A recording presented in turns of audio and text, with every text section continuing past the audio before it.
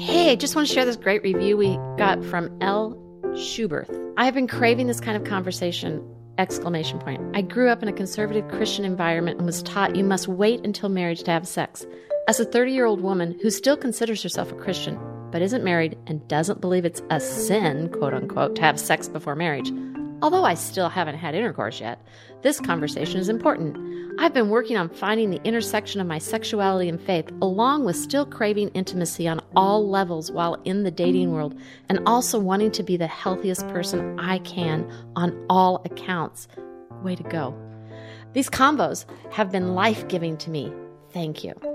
It's beautiful. Thank you so much for this review. And if you can, leave reviews because it helps our algorithm. She's like, what are these words? She looked at Luke and said, algorithm. You can't handle it. She's got the praying hands up. Yeah, that's perfect. That's good. So we're going to cut right there. Okay.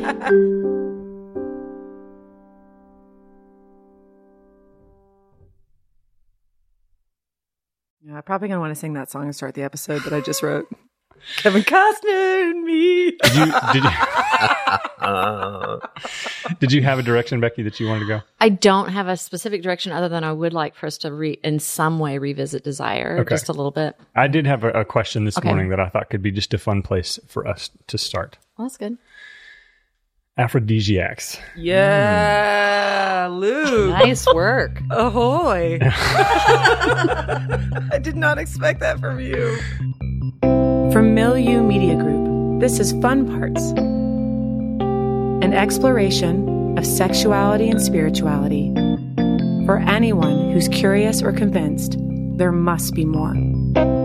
With your host, Becky Patton, Ashley Lusink, Steve Weens, Luke Bronner, and me, Latifa Alatas. Fun Parts! Let's talk about like things that set the mood. And maybe what are some of those things for y'all? Becky's face right now. She's like, I have a running list. My husband just surprised us last night and showed up where we're recording, rode his motorcycle up. In his leather chaps. And he walked in with his leather chaps on, and I was like, oh. It'd have been great if he had something on besides that. I was fine with the fact that there was nothing. I just want to be clear. It was weird the way you kept trying to get Alan to put them on, though. I know. I thought I was being subtle, and apparently I wasn't. Well, subtle would be asking, but like trying to force them on was very uncomfortable for all of us. That did not happen. No, it did not happen. There was no consent. Everything is there. appropriate here. But, for me, honestly, I've had a lot of sex over the last 4 years. I mean, really, to be honest I thought you were going to say 24 hours. The last 24 and Rick hours. came up and 12 hours. Yeah. That hasn't even been 12 hours. But But I have had a lot. So I think there's different seasons and there's different things that you long for. And I want to say the season that I'm in now is such a sweet season because it's like there's kind of not much that, I mean, when I look at him and he's out with his chainsaw and I can sit and just watch him do his chainsaw. Wow, that's and I'm like, amazing. Oh, I get to go to bed with that. I mean, not the chainsaw. Not the chainsaw. Or, like when he swings an axe and he although that's not a bad nickname. Not the chainsaw. The chainsaw. Oh, the chainsaw. Yeah. That would be a new one, yeah. But I think that what attracts me most, I mean, right now, an aphrodisiac for me is just presence. Like he's real when he goes out and he starts chopping wood and just swinging that axe and he comes back in, he's got a glow about him. He's just accomplished something. I mean, he works in a field that is very, it's finance. And so it's numbers and all this stuff like this. And when he goes out and does something rugged like that, it's like, oh, I can hardly wait to get my hands on him or just touch him or be near him. And so but he's so in his body in that way. And I think that's very in this season of life for me. I mean, put him in an apron in the kitchen. Like Same that's thing. why I keep looking at Alan. I keep saying, Alan, I love your apron. Alan is Ashley's husband, but I love the apron. I love a man in an apron. Alan's married? Sorry, he's taken. He Steve. wasn't just the personal chef for this. Yeah. Shoot. But it's stuff like that is like actions. It's being, and that to me is erotic. Well, and I think what you're saying too is something where you get to see your person like enter and be fully themselves. Yeah. And it's like, it's not dependent on you. there's nothing you're doing. It's like, it's just seeing them embody. That's because we've established Alan is in good shape. He does triathlons and stuff. And just to see him get to do that, like it brings him so much joy to do that. Like it really does. And so that's something that like draws me to him in that way. And I have no desire to participate in triathlons. But so I just think there's something about, I remember an Esther Perel interview, she talked about that, where it was like the amount that you feel comfortable in your own body and feel confident will affect how your partner responds to you. You know, like you can't expect your partner to make you feel desirable. You need to feel desirable. You need to own it yourself. Yeah. So if you're feeling low, you know, like it's going to impact that. And it was just such a shift for me because I remember being in a season of like, kind of like graspy towards him or whatever. And it was like, I've had those seasons. Yeah. I want something else to define that I'm sexy. And it's like, damn, I'm hot. I'm going to take this body to something. I mean, I can just own that. It's, I mean, and I don't have a flat stomach. Believe me, I don't. I don't have the typical what women would call hot, but I own that I have something that I bring to this relationship. Well, and not even just physical, but also like how you're feeling in work or whatever. Like you can just kind of get into your head of like, I'm not feeling like I'm enough, you know? Yeah. And so just taking that time to step back and go like, I need to take care of me so I can show up in a way that isn't trying to like ask more of this person than what they can. It's not their job. It's not their job. And it frees them up to get to be who they are. Yeah. Can I read a quote? Because you know, I'm constantly gathering quotes about sex. Constantly. Yeah, I am. That's everywhere I'm looking. Okay. Key to great sex in a committed relationship is the deep emotional connection that says, I see you. Even when you're not there. And who are you quoting? Luke Bronner. Oprah. I'm kidding. Steven Snyder. Steven Snyder. Okay, and he wrote the book that you've mentioned a couple times. Yes, I have mentioned a couple times. Because that's one of the things I want to say above all else is we're not trying to be experts about anything. I'm not an expert on this. It's just, you guys, this is what I wake up thinking about because I so long for people to experience something that's radically different than what culture is offering. I just think that there is deep spiritual and emotional and physical connection that can be joyous and it can be held and owned. And I literally, that's where my brain goes. And that's why I'm fighting for that for people. That doesn't make me an expert. That just makes me incredibly singularly focused.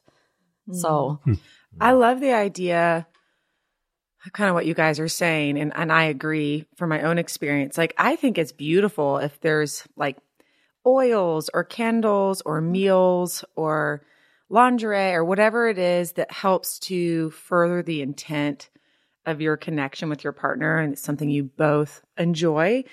But for me, in my experience, I've learned that those things are great, but they are meaningless if we're both not coming to the table embodied in ourselves and wanting to be present with one another. So those other things can definitely like be fun, maybe enhance your sense of smell or touch. And that's all exciting. Like you talked about feather dusters and blindfolds. And blindfolds. Just every couple should experience it. Yeah. But like, so there's these things that like, and I know people talk about like oysters being aphrodisiacs. I mean, I don't know. I like oysters. I've never like had sex after eating oysters. Yes, but thank you. Yeah, but I have. I believe you. But can you make the connection? Sometimes I just really wonder. You're like, I had strawberries and then I just couldn't, you know, I had to have No, sex. you know what I can't. mean? No, you can't. Sometimes you're like, no. They've done all kinds of studies. yeah, it just to me it all comes back to those things that we refer to as aphrodisiacs. To me, they're just about enhancing what's already existing.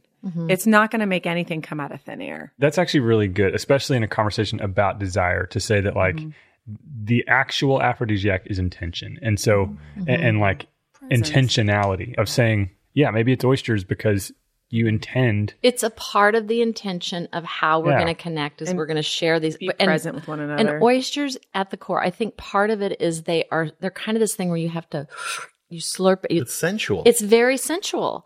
That it's very, very sensual to eat them. I mean, but I It's can another go. good band name, though. Sensual Oyster. Right? Yeah. But I had a girlfriend that I went out for oysters with before COVID. You know, kind of my last meal out before COVID, and I remember they had a special on them because they were closing the next day, so they had to use everything up. So, and they make. We had oysters together. We did. They were so good. This is Same place? Same place. Yeah. Yeah, they were so good. So we're having these oysters, and I remember having a very sensuous engagement with my friend just because we're just tasting them and we're feeling experiencing them it together. So I can see why oysters are seen as an aphrodisiac, but maybe it's because they get us into another sense besides our sight. Ooh, interesting. That's funny. For me, it would be like oysters would be an aphrodisiac if nausea is an aphrodisiac. Okay, you have to Hearing you like describe- oysters. It's definitely though. getting into your body. But Yeah. I do enjoy like oils, but I don't know how to pronounce it. I don't know if it's sage, but it's SAJE. It's based out of California.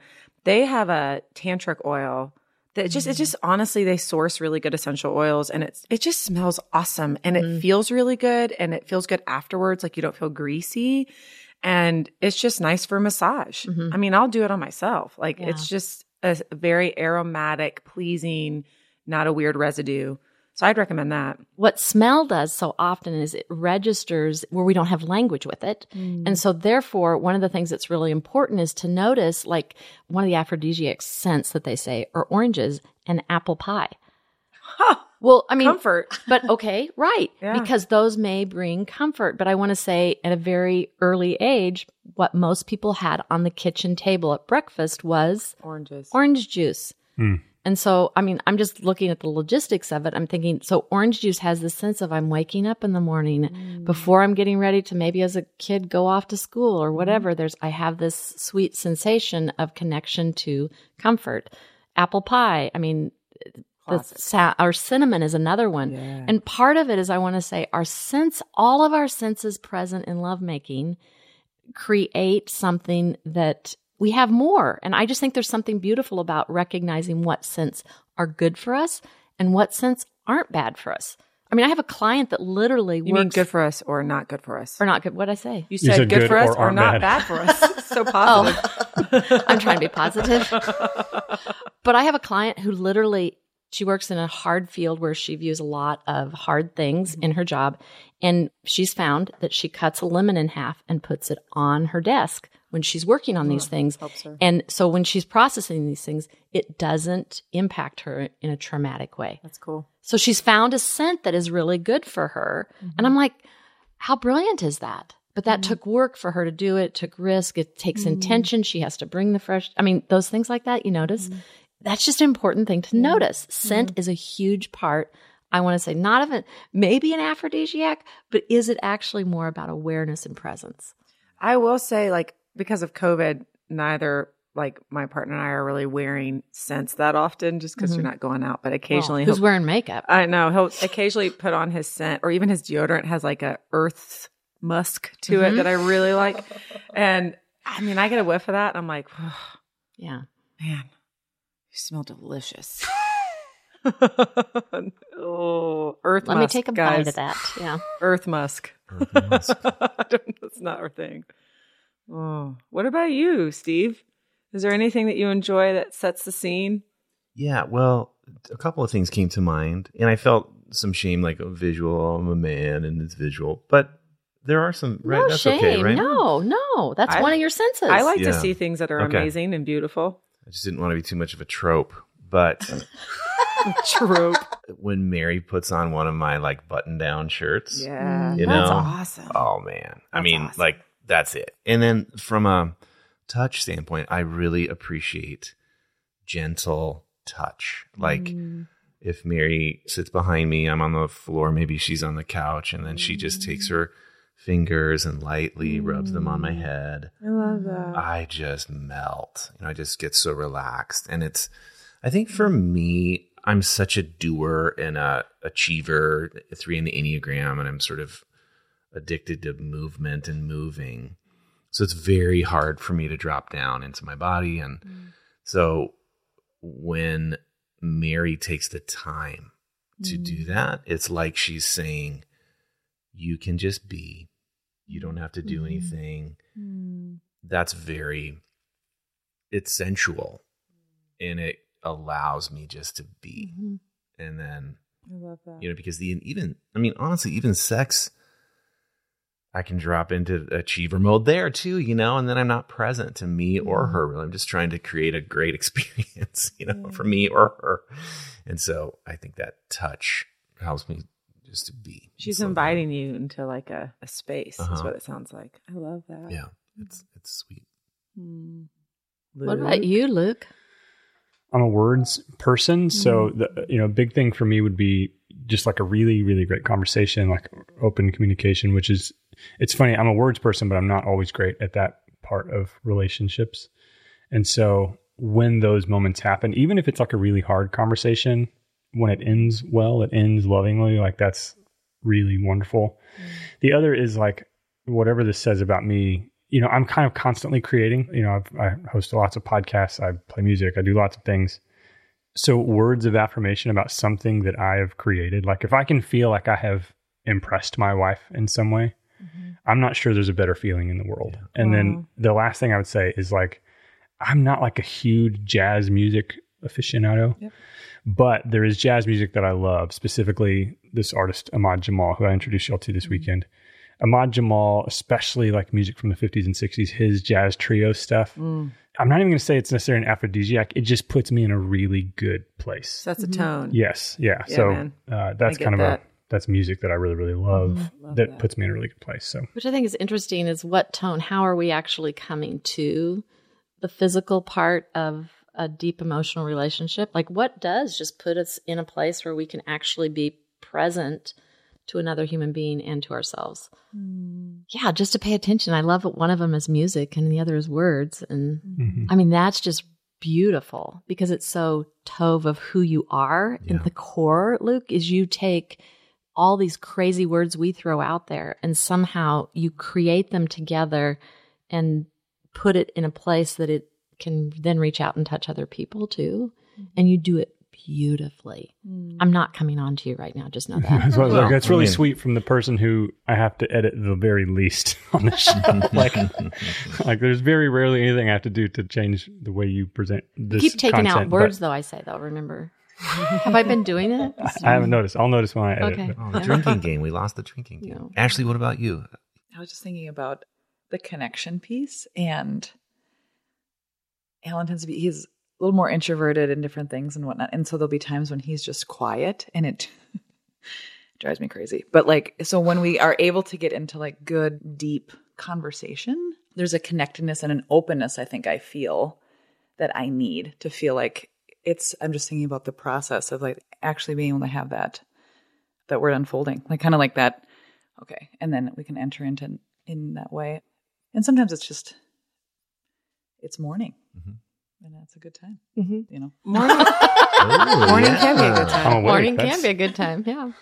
Well, and is it seeing him dance? Oh my gosh, that was... Or is it seeing him play? Yeah, like I think he has such a playful spirit. Oh, he does. And just like to see him be that. But we really work really well together. And I think there's something about that, like even doing things alongside each other. We've planted a lot of stuff around our home and done a lot of projects. And there's just something about that. And maybe it's even... I think I've mentioned this before, but I grew up on a dairy farm. And so my parents did a lot of things together. And so it's a very like just comforting thing to be alongside someone creating something and then to come together. Like there's just these different, it feels very layered, I guess, as I'm thinking about it. It's not like building connection. I think I identify as an Enneagram 7, but the intimate or the sexual, which is all about connection. Yeah. And so I just see that play out more and more and more. Yeah. I think there's a question I think could be coming up for people saying, wow, I don't have anything. What is my thing? And that might be stirring for people. And this is one of the things I hear all of us talking about is instead of going out to look for something grand, start looking at the grains, like a grain of sand. Instead of looking for the beach, let's look for the grain of sands that are in our relationship that are like, oh, my partner really does that well. Can I celebrate that about my partner? And I guarantee you, if you wanted a laundry list of things that are struggles in our relationship, every couple has struggles. And that's true. But when I focus on the things that are good in him, I find I nurture and care and carry him in a different way. And so it's like I had to choose, can I pick up a grain of truth here? This is true about. So when people say to me like, I don't trust him at all, do you get in a car with him? You're going to drive somewhere? Okay, so let's not throw the never or always, because there is an element. You wouldn't get in a car with him if you didn't have even just a grain of trust And that's something we can build from because every human being is in process. The other thing that's really good. The other thing just came to mind is that it's really hard for me to like desire intimate connection if I am not grounding myself. If I am feeling like steeped in insecurity or steeped in self-loathing or like any of those feelings. Like I'm thinking about people that might say, well, like I'm just never turned on or like I'm not, and I mean, I'm sure there's lots, Becky, you could probably speak to somebody who feels like that. But like I've noticed for me, when I'm feeling absent of those feelings like consistently, I think that's a signal for me now to be engaging in like, where is my inner peace? What is grounding me? How do I actually feel about myself? Are there stories or messages that I need to address that maybe aren't true? So like one of those stories could be, I'm not worthy of intimate connection, or I'm not sexy, or I'm not desirable. I mean, it could be any of those things. And that's something that like, I just cannot put on my partner. Like those are stories I have to address within myself because when I feel empowered and grounded in my body and I know that I'm lovely and desirable and sexy, regardless of anybody's opinions of me, it really kind of just fuses out of you, I think on some level. Like you were just saying, like, regardless of my body shape, like I'm hot. And that is really hot. I was just like looking, I was like, she's so beautiful. I'm like, it's working. Like, you kind of know what I'm saying? Like I think sometimes I know in my own life, I have put the expectation on my partner. I did this in my marriage, I think too, like where I wanted to feel desirable and I was putting it on them to make me feel that way. But the truth is me feeling desirable has everything to do with my own perception of myself. And I need to find a way to feel desirable regardless of what I'm getting from the outside world. And I think that in itself is like a massive aphrodisiac for me, is realizing the truth about myself and that I'm lovely and deserve to be loved. And I can love myself and, receive love from other people, and I can give love to other people. And that's been such a journey for me over many, many years of self-discovery that I can't rely or expect somebody else to manifest my inner peace in that way. Like I have to do that work myself. Goddess of your own man void, worth void. Goddess of man void plus one man. One thing I keep thinking of is safety, feeling safe. Ooh, that's good. And when I'm speaking about like the experiences I'm having now, it's because of the safety that has been created and established in our relationship. And I didn't realize how much my own body was used to, like my own nervous system and all these different things were used to just, I don't want to say like not being treated well, but just like, if you talk about family system, when you're used to, like I grew up in a kind of a chaotic family environment, a lot of movement, a lot of things happening. And so you're just like used to this kind of nervous energy of things. And so I would find myself in these situations where that felt normal. And also certain men that didn't really honor who I was in that. And that also felt normal. Like it just was destructive on many levels, but it took time for me to start to, I think I shared this in the first season about how like, as I did my own work, like the men that I was seeing got like better and better quality over time as I like started to believe in my own self-worth. But there's also this layer of feeling safe. And I think that was one thing that really attracted me to Alan, was like his presence of safety. And what was really interesting was that I do believe there's certain things that you can, like you need to do this work on your own, and some things that can only really happen in relationship because you kind of need to bump against someone. And so safety was one of those things where like his calm presence allowed me to kind of start to settle in, and then all this shit came up. And so just like the first few years of our relationship was me working through a lot of that stuff and just learning that I could really rest here.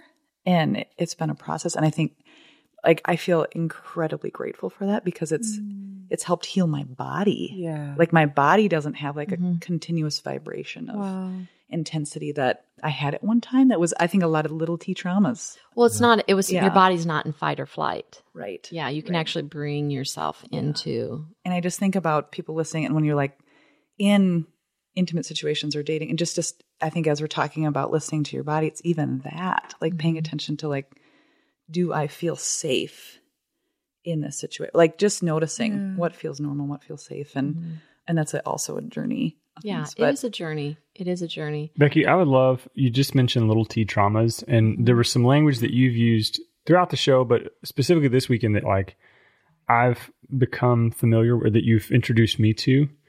And that is the big T, little t trauma and the window of tolerance. Can you talk about that a little bit and what that means and how it plays into this conversation? Yeah, and I want to reference Janina Fisher. One of the things that we all have is a window of tolerance. And the window of tolerance is kind of like I'm holding my arms up parallel, like, and they're not touching. So I'm making a space here. So that means we have room in this window of tolerance to move in and through the emotions of like a regular day. Oh, I stubbed my toe. That hurt. And being able to name that. Oh, I forgot. I left my phone at the grocery store. I've got to go back. So it's like I can function in a way that is with my prefrontal cortex online, helping me make a wise decision with what is actually just come in versus, okay, I stubbed my toe. Stupid me. Why do I keep running into that bedpost? And it's like, that means that I'm out of my window of tolerance to have such a huge response to something. I left my phone. What an idiot I am. I can't believe I did that again. And to become in a place where I suddenly go into this fight or flight, I'm out of my window of tolerance. You left your phone. Oh, guess what? How many times have I left the house without my mask here recently? And I have to go back and get a mask. And I'm saying that's a natural element of riding up and down in your window of tolerance. Oh, okay.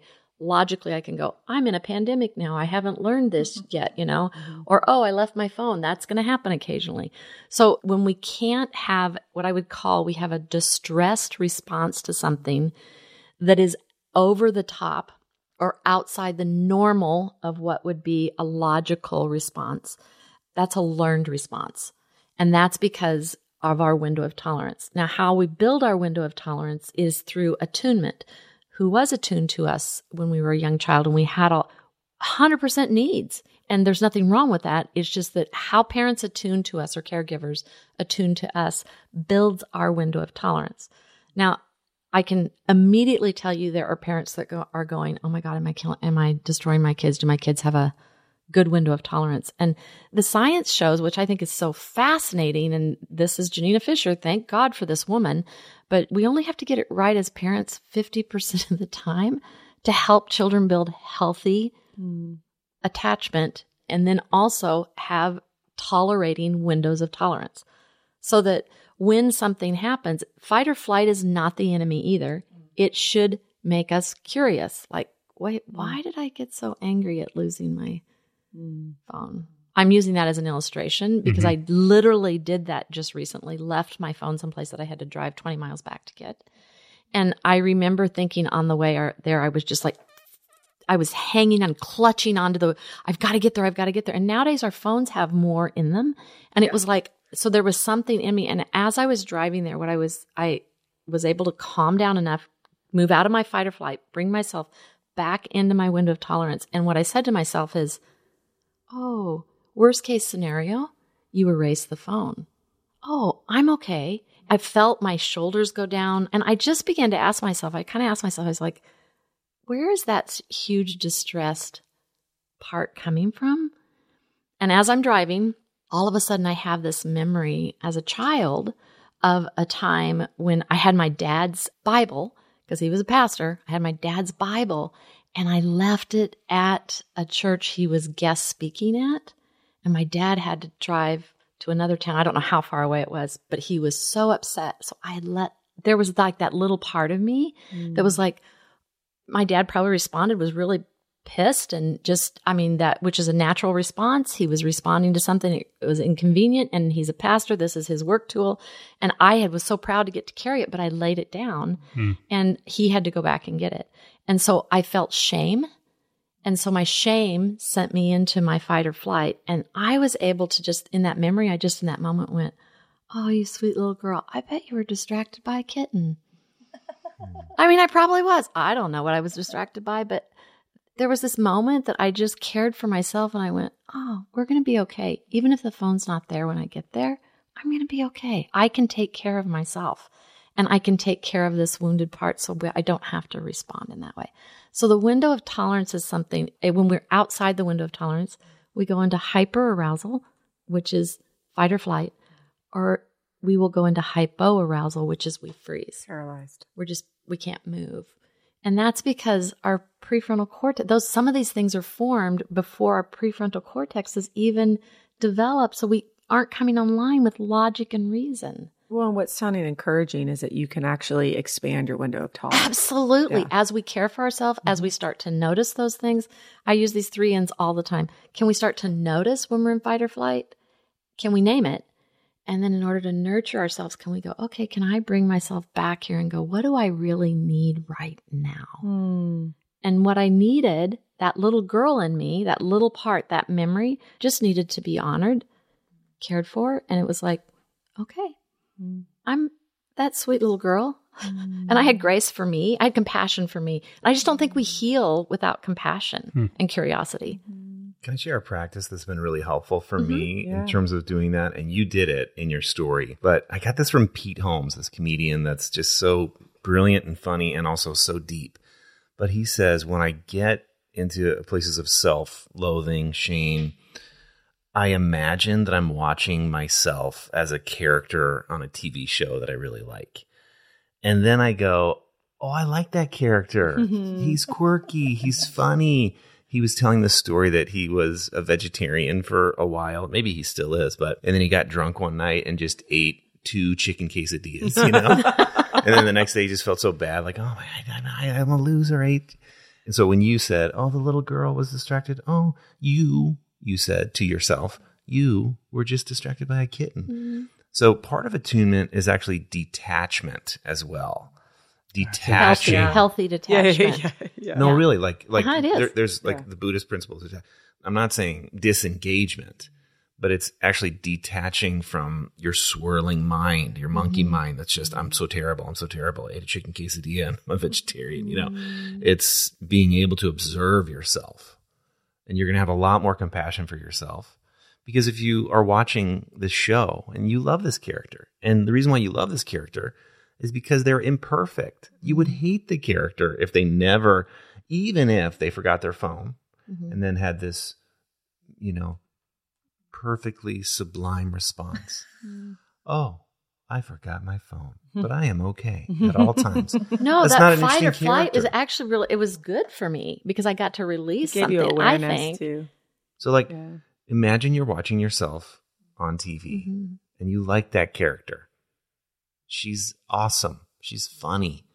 She's quirky. And forgetful at times. And that's okay. And that's one of the reasons why you like her. Anyway, that's helpful for me. I appreciate that story, like the explaining the window of tolerance piece, and the fact that it can change, because I just had a recent experience, and I'm thinking about like the detachment piece, Steve. Anger is something in my family that was used a lot. And I would notice in my adult self, like if someone were to be angry in a situation, like my brain would just fritz. Like I would lose response, like freeze moment, And it kind of freaked me out because it was like, I don't know how to even, like, where do I go from here and how do I respond? And so working through that, and it is such a process and still in it, but I had a recent experience with my dad back home. He got so angry about something that I had said. And it was this really interesting experience because I felt myself like observe and detach and just watch him have his moment. And I was like, I'm just going to go. Like it was that like notice, name, and then what do I need? Yes. And normally I think I would have stayed and like try to like debate it out and just get into it and whatever. And instead I was like, I'm just going to take the coffee that I just made, because this is pre-coffee conversation, and just go back upstairs. Like, and it was just this moment of like, I was so disappointed by the conversation, but I was also able to stop and say like, man, I've actually made movement here. This is a moment, like things have changed for me, and I can celebrate that even if I am disappointed in the interaction itself. And so just having those moments, especially with the person who had established that pain in my life, That's so great, actually. So, yeah. But it's mindfulness though. Yeah. It's taken a lot of work. It does, doesn't it? Yeah. And people, that is not a weak thing to walk away. Yes. That was you bringing yourself back into the window of tolerance. That was you using your adult resource self going, oh, I have another option here. I can continue down that path of anger. I'll leave the anger here. I'll walk away. In case there's anybody that's listening that might have a similar experience to me, I tend to be pretty, I think, like even keeled in some ways, especially when like I tend to de-escalate if there's like tension in front of me. I definitely have big emotions and I feel those deeply, but like I know. But really? Yeah. You sure? So like when we're talking about fight or flight, the reason why I'm bringing this up is that I discovered, post my divorce, that there is a spot in my body kind of where my upper left leg kind of meets my pelvis. It's like in that seam. And anytime I feel a lot of tension there, it's like another way to kind of get into the psoas muscle from the front. I'd rub a lacrosse ball over it. And as soon as I would touch it, my body would flood with stress hormones. I would be in tremendous pain and I would be kind of flooded with some memories and I would just start crying. It was almost like an involuntary response to just touch on a certain spot in my body. Like it wasn't like I watched something or somebody said something. You had to touch this spot. And it gave me trouble I should probably reframe that. It was speaking to me for a couple years. And when I moved to Nashville, I found this massage therapist that was recommended through a friend. And I laid on her table and she was noticing, wow, your hips are incredibly tight, and we're kind of talking through it. And then she gets to that spot and she felt my fascia, which is like the layer above the muscle under the skin, completely lock up. And she calls it your body armor, it's just your body armor is protecting you right here. And she just like put her hand on my leg and said, is there anything that would be helpful for you to share? You don't have to share it, but is there anything you need to talk about? And it was the first time when she did that, I realized I had never asked myself that question. And she helped increase my window of tolerance. Kind of what you did for yourself, she mirrored to me. And even with all the body work I'd been doing and the self-discovery. Well, it's about care. Yeah. And she cared for me and she helped me understand that I can care for myself. And, long story short, what's really beautiful is the partner I'm with now who's so lovely. After being in relationship with him and having a lot of safety, I was thinking about when you were talking about Alan, that spot has not given me any trouble. And what happened was, being with somebody that I felt really cared for and felt a lot of safety with kind of helped me be able to address the big T trauma, which I'm sure you still have to talk about, but in my life that made that spot in my body incredibly tense. And it was nothing else would bring that up except the touch of that spot in my body. And I'm grateful for my body for communicating with me, but I remember just like trying to rub it out on a lacrosse ball, watching television and bawling and then getting angry that it just wouldn't move. Yeah. And what it needed was just for me to ask, like, is there something you need to discover or remember or let go of or talk about?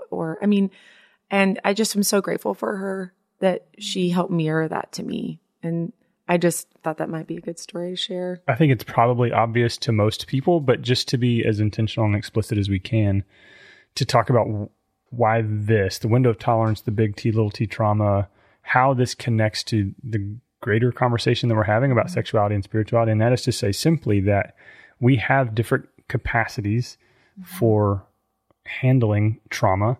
And no matter who you are bringing whatever that is, big T, little t trauma, you are bringing that into both the bedroom and into your spiritual life. Those things are absolutely a part of that. So I would love to spend the last couple minutes just maybe getting into that if we can.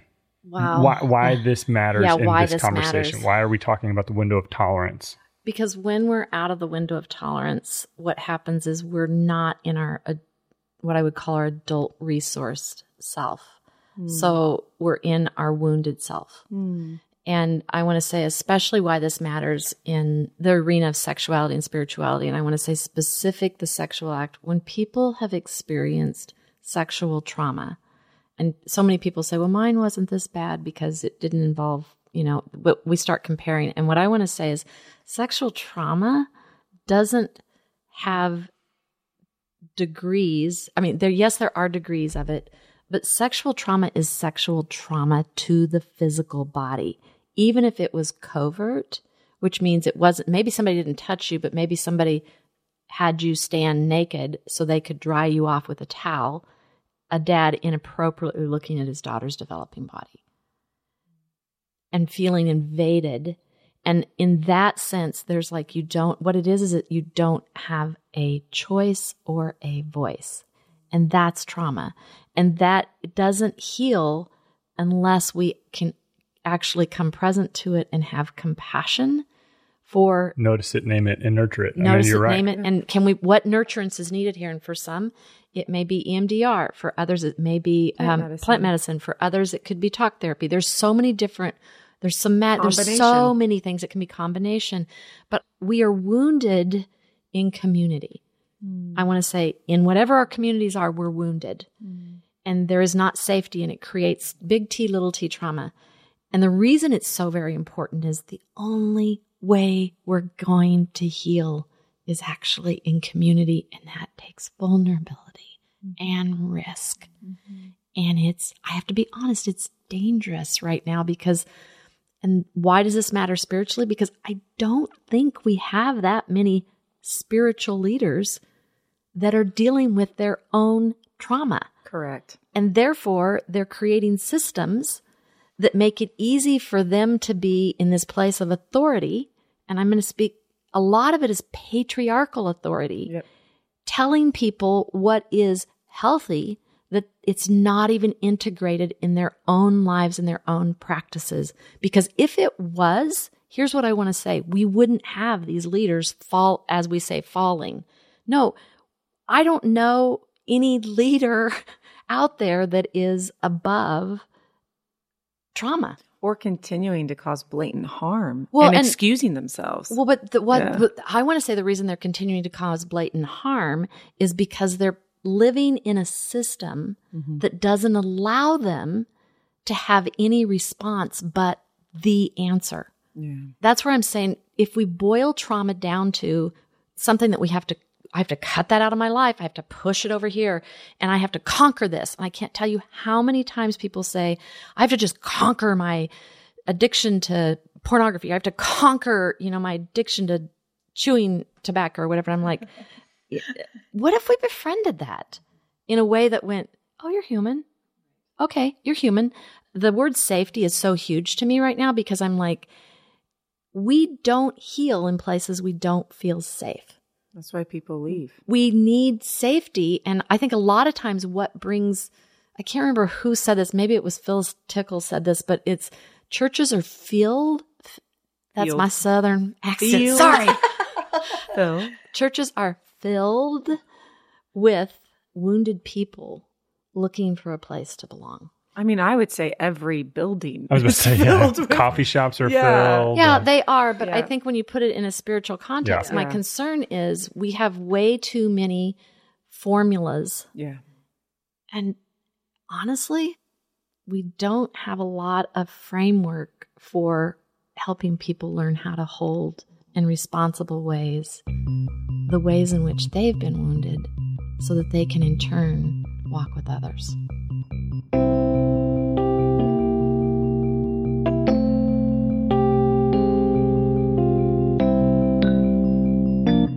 This episode of Fun Parts was produced, edited, and mixed by me, Luke Bronner. Our artwork was designed by the very talented Alan Lusink.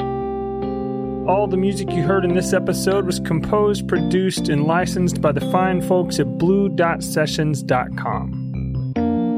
Check out our website at funpartspodcast.com and be sure to follow us on social media at funpartspodcast. Lastly, if you want access to bonus and behind-the-scenes content from this and other Milieu Media Group shows, join our neighborhood at the Patreon link in the show notes. And now, here's a scene from the next episode of Fun Parts.